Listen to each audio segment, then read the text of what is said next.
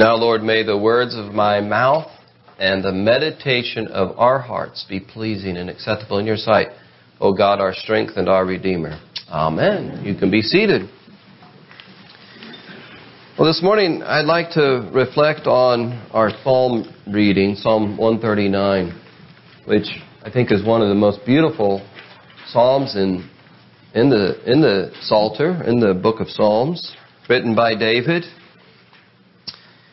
And so I want to take some time to reflect on these truths here. It is a beautiful psalm, but it was written in ugly circumstances, or at least it came out of an ugly reality in David's life.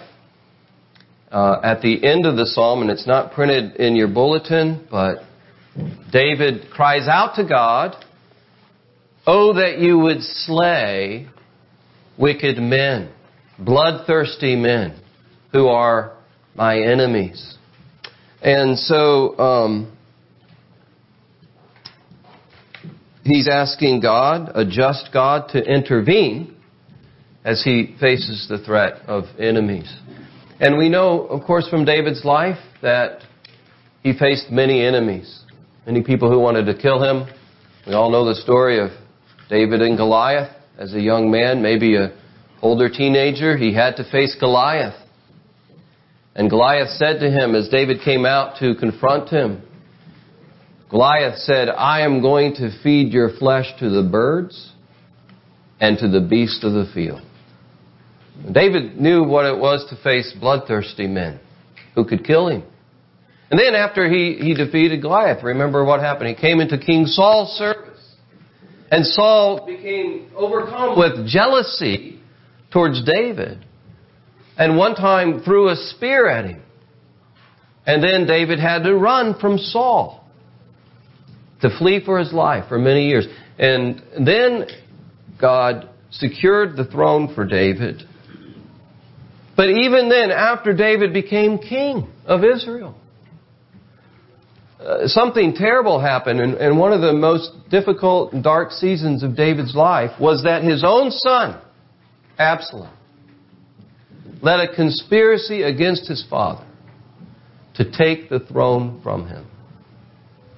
And once again, David had to run from an enemy who wanted to kill him. And so when David talks about, at the end of this psalm, my enemies, bloodthirsty men, he's not using metaphor. He's dealing with a harsh, terrible reality in his life. He knows about stress. He knows about suffering. He knows what it is to face threats to his very life. And in this psalm, we hear what sustained David, these truths, and what will sustain you and me in dark, difficult, confusing, confounding, stressful circumstances of life. And it's this. This is the truth that Psalm 139 wants us to get into our hearts and minds. That God knows and cares for me. I can go through this with hope because God knows me. God cares for me. Simple truth that David knew. God knows all about us, David says. He says, you know when I sit and when I rise up. God knows our actions. God knows our thoughts.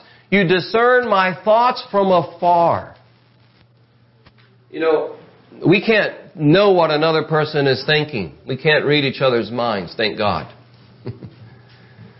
You can only know what somebody is thinking if they communicate that to you with their words or actions.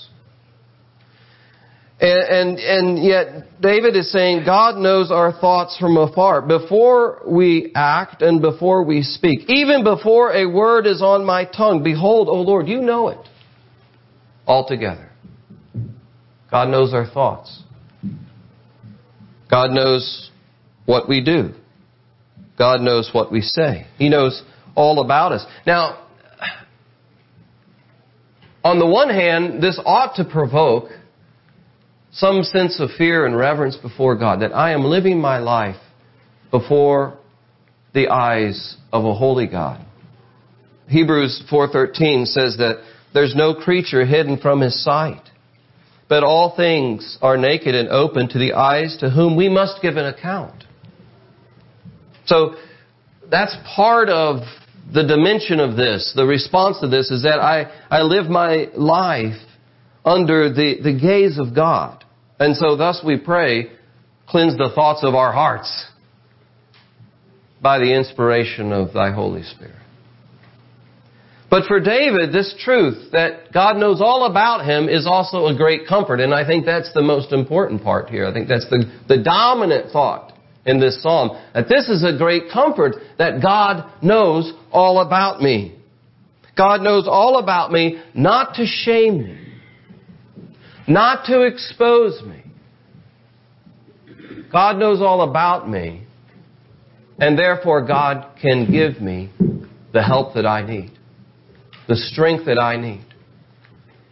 In fact, he says, you are acquainted with all of my ways. And that word acquainted is an interesting word as I studied it this week. The word means in the original something like this. It has this sense, the sense of being intimately familiar with someone in order to be of service to them. Acquainted. And then I discovered something fascinating and wonderful. At least it was fascinating and wonderful to me this week as I did this study. Is that this word, so there's a scene in 1 Kings chapter 1 when David's an old man. He's nearing the end of his life. He needs extra help. And they bring in a woman to help him. And the woman is of service. This young woman is of service to David. Some translations say that she became of service to him. But in other translations, the word is translated nurse. She became a nurse to him. It's the same word as acquainted here. A nurse is somebody, and my wife is going through nursing school, so I've heard all about this. A nurse, of course, is somebody, if they're a good nurse, he or she is going to get acquainted with the patient. And Josie's had some very good clinical instructors who said, your job is to make a personal connection with this patient.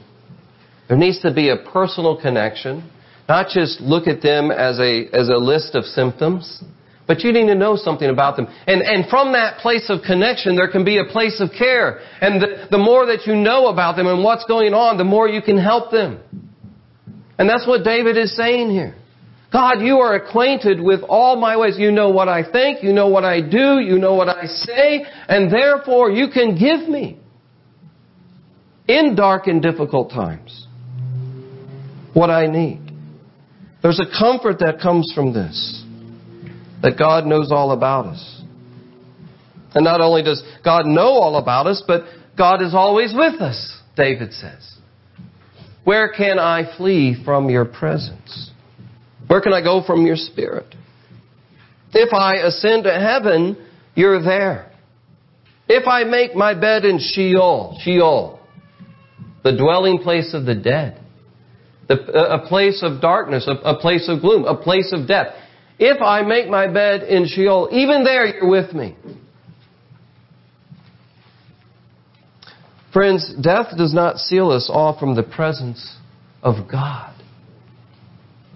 Death does not seal us off. We know this even better than David did because we serve a risen Savior who defeated death. And we remember what David said in his most famous song. The Lord is my shepherd. Yea, though I walk through the valley of the shadow of death, I will what? Fear no evil because you're with me. You're with me even there. The Apostle Paul says in Romans chapter 8:38, he says that nothing can separate us from the love of God in Christ Jesus our Lord. And the very first thing he talks about is death. He says, neither death nor life, neither angels nor demons, nor things present nor things to come, nor powers, nor heights or depths, nor anything else in all of creation can separate us from the love of God that's in Christ Jesus. There's no circumstance that is outside the reach of God for His people. There is no place that you can go outside the reach of God's loving presence. That's what David is saying here. He's always with us. He writes, if I take the wings of the morning, which is a beautiful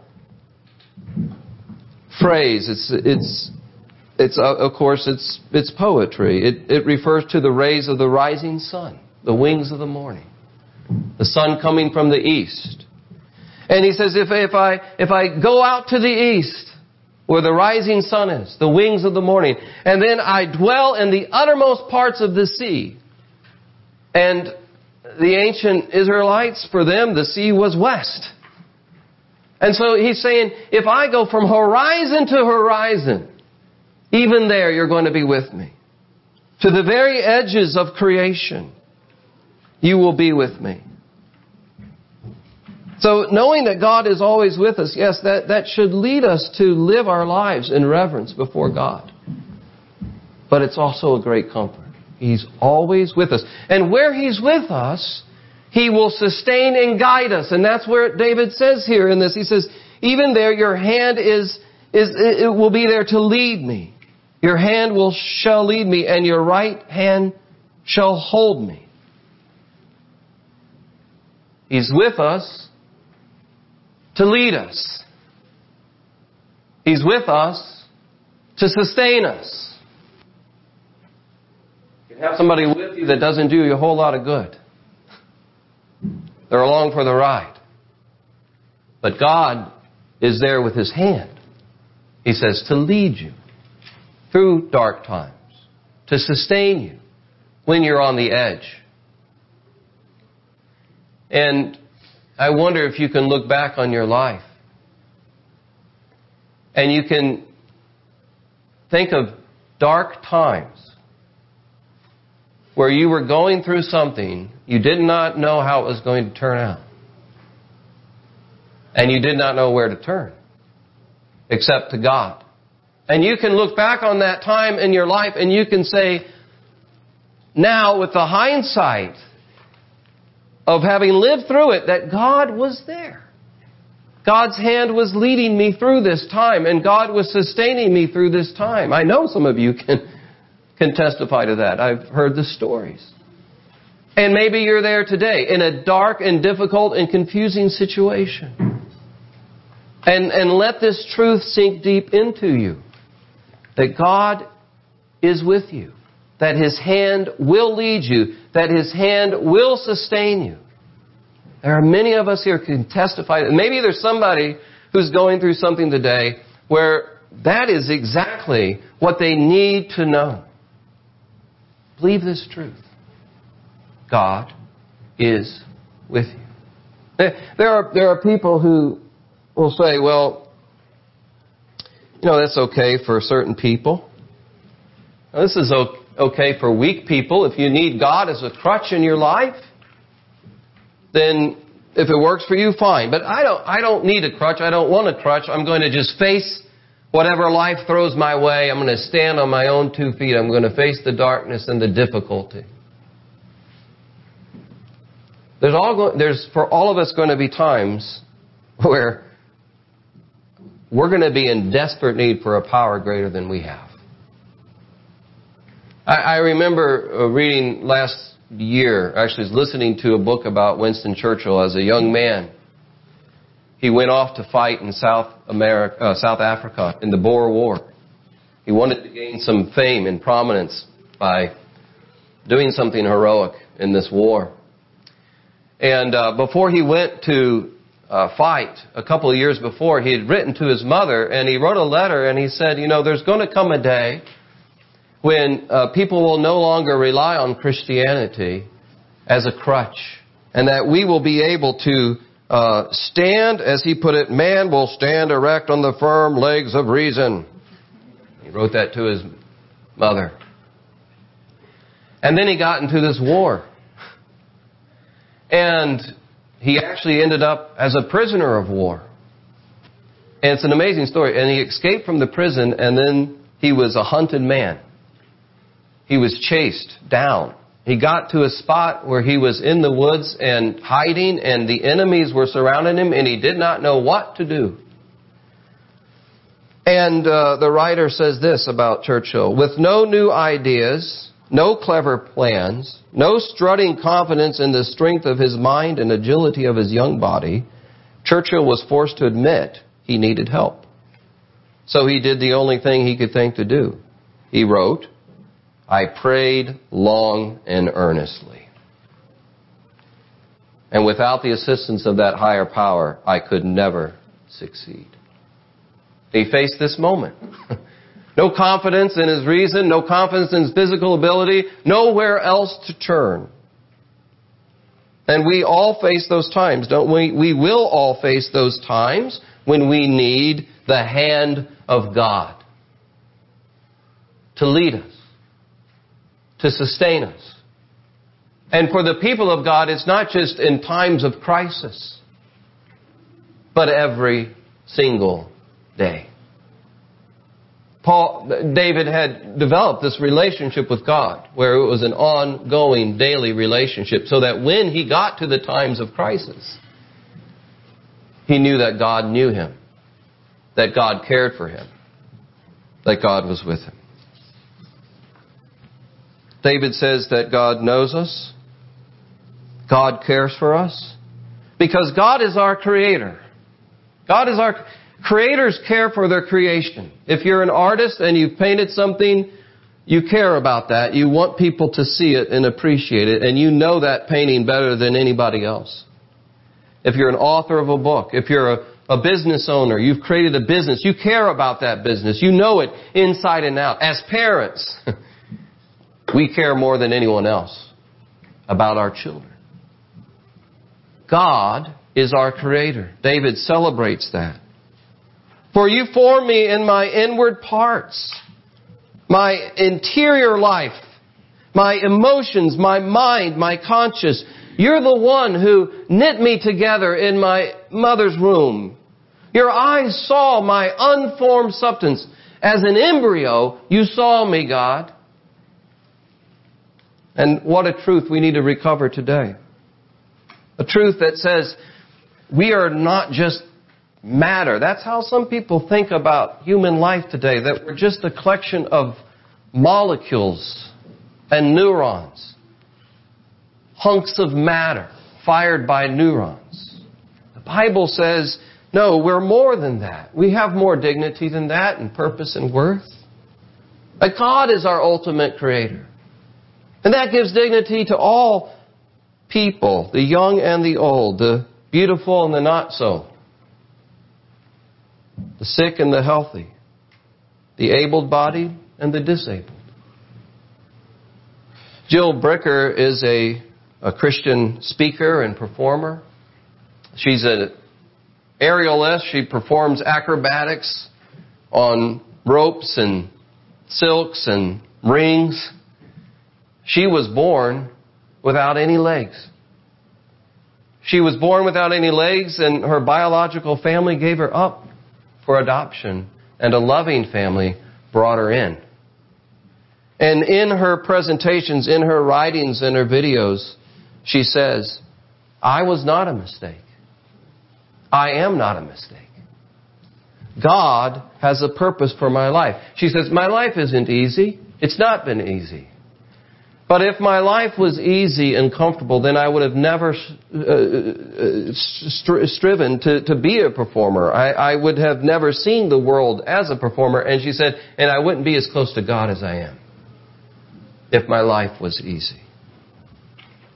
All people are created in the image of God, and all people ought to be protected.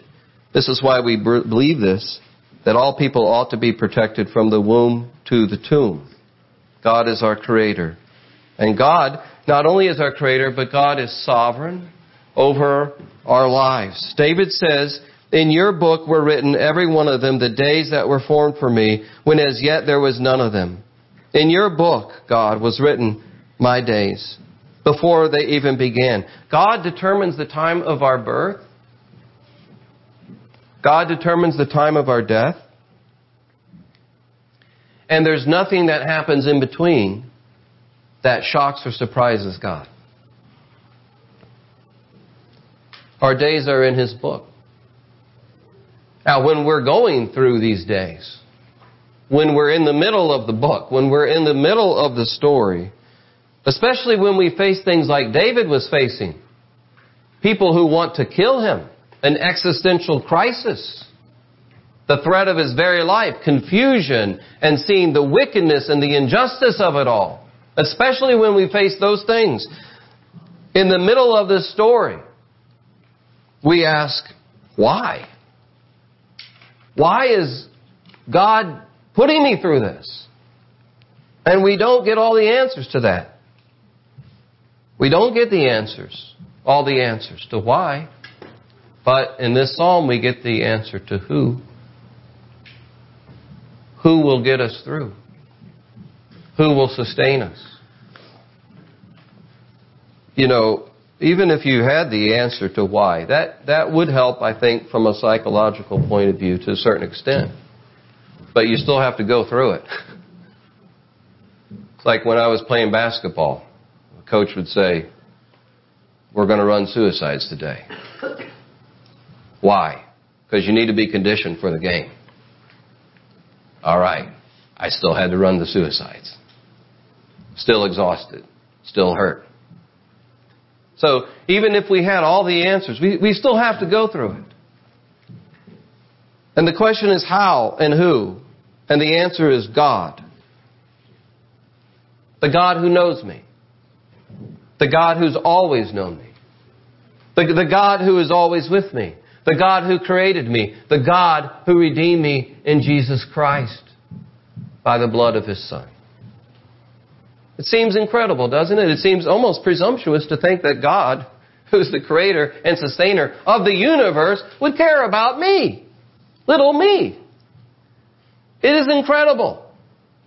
And David found it incredible too. He found this thought staggering. Such knowledge is too wonderful for me. It's high. I cannot get to this. Even if I could climb, I still couldn't get to it. It's so staggering to think about this. How vast are your thoughts, O God? If I would count them, there are more than the sand. Google says, scientists estimate that the earth contains 7.5 sextillion sand grains. That is 75 followed by 17 zeros. That's an estimate. And the vastness of God's thoughts are more than the grains of sand. 75 followed by 17 zeros. We can't count the grains of sand. We cannot comprehend the mind of God. But like David, isn't it wonderful that we can know Him? That we can know that He knows us? That we can grow in trust in this God through prayer and praise. J.I. Packer has this quote in his book, and I'll end with this. In his book on knowing God, and he talks about being known by God. He says it's an unspeakable comfort to know that God is constantly taking knowledge of me in love. That He's watching over me for my good. You see, He's acquainted with our ways. Like a nurse. He's watching over me for my good. There's tremendous relief in knowing that His love to me is utterly realistic, based at every point in prior knowledge of the worst about me. Nothing that I can do will disillusion Him about me. He sees all the twisted things about me that my fellow men do not see. Thank God for that. That they don't see it. But He does. He sees all the corruption in me which I can't see in myself. Yet He wants me as His friend and desires to be my friend and has given His Son to die for me in order to realize that purpose. It's incredible. It leads us to wonder. It leads us to love. It leads us to praise. And I don't know what you might be going through in your life. Maybe dark times, difficult times, like David. The call is to trust that God is who He says He is, and to lean into that trust through prayer and praise. Let's pray. Lord, help us to do just that. To take these truths and apply them to our lives. To seek You in the midst of struggle. And to be comforted by the truth that You know our times are in Your hands. You know what we're going through. You are with us to strengthen us. You are our Creator and our Redeemer. It's in Christ's name we pray these things. Amen.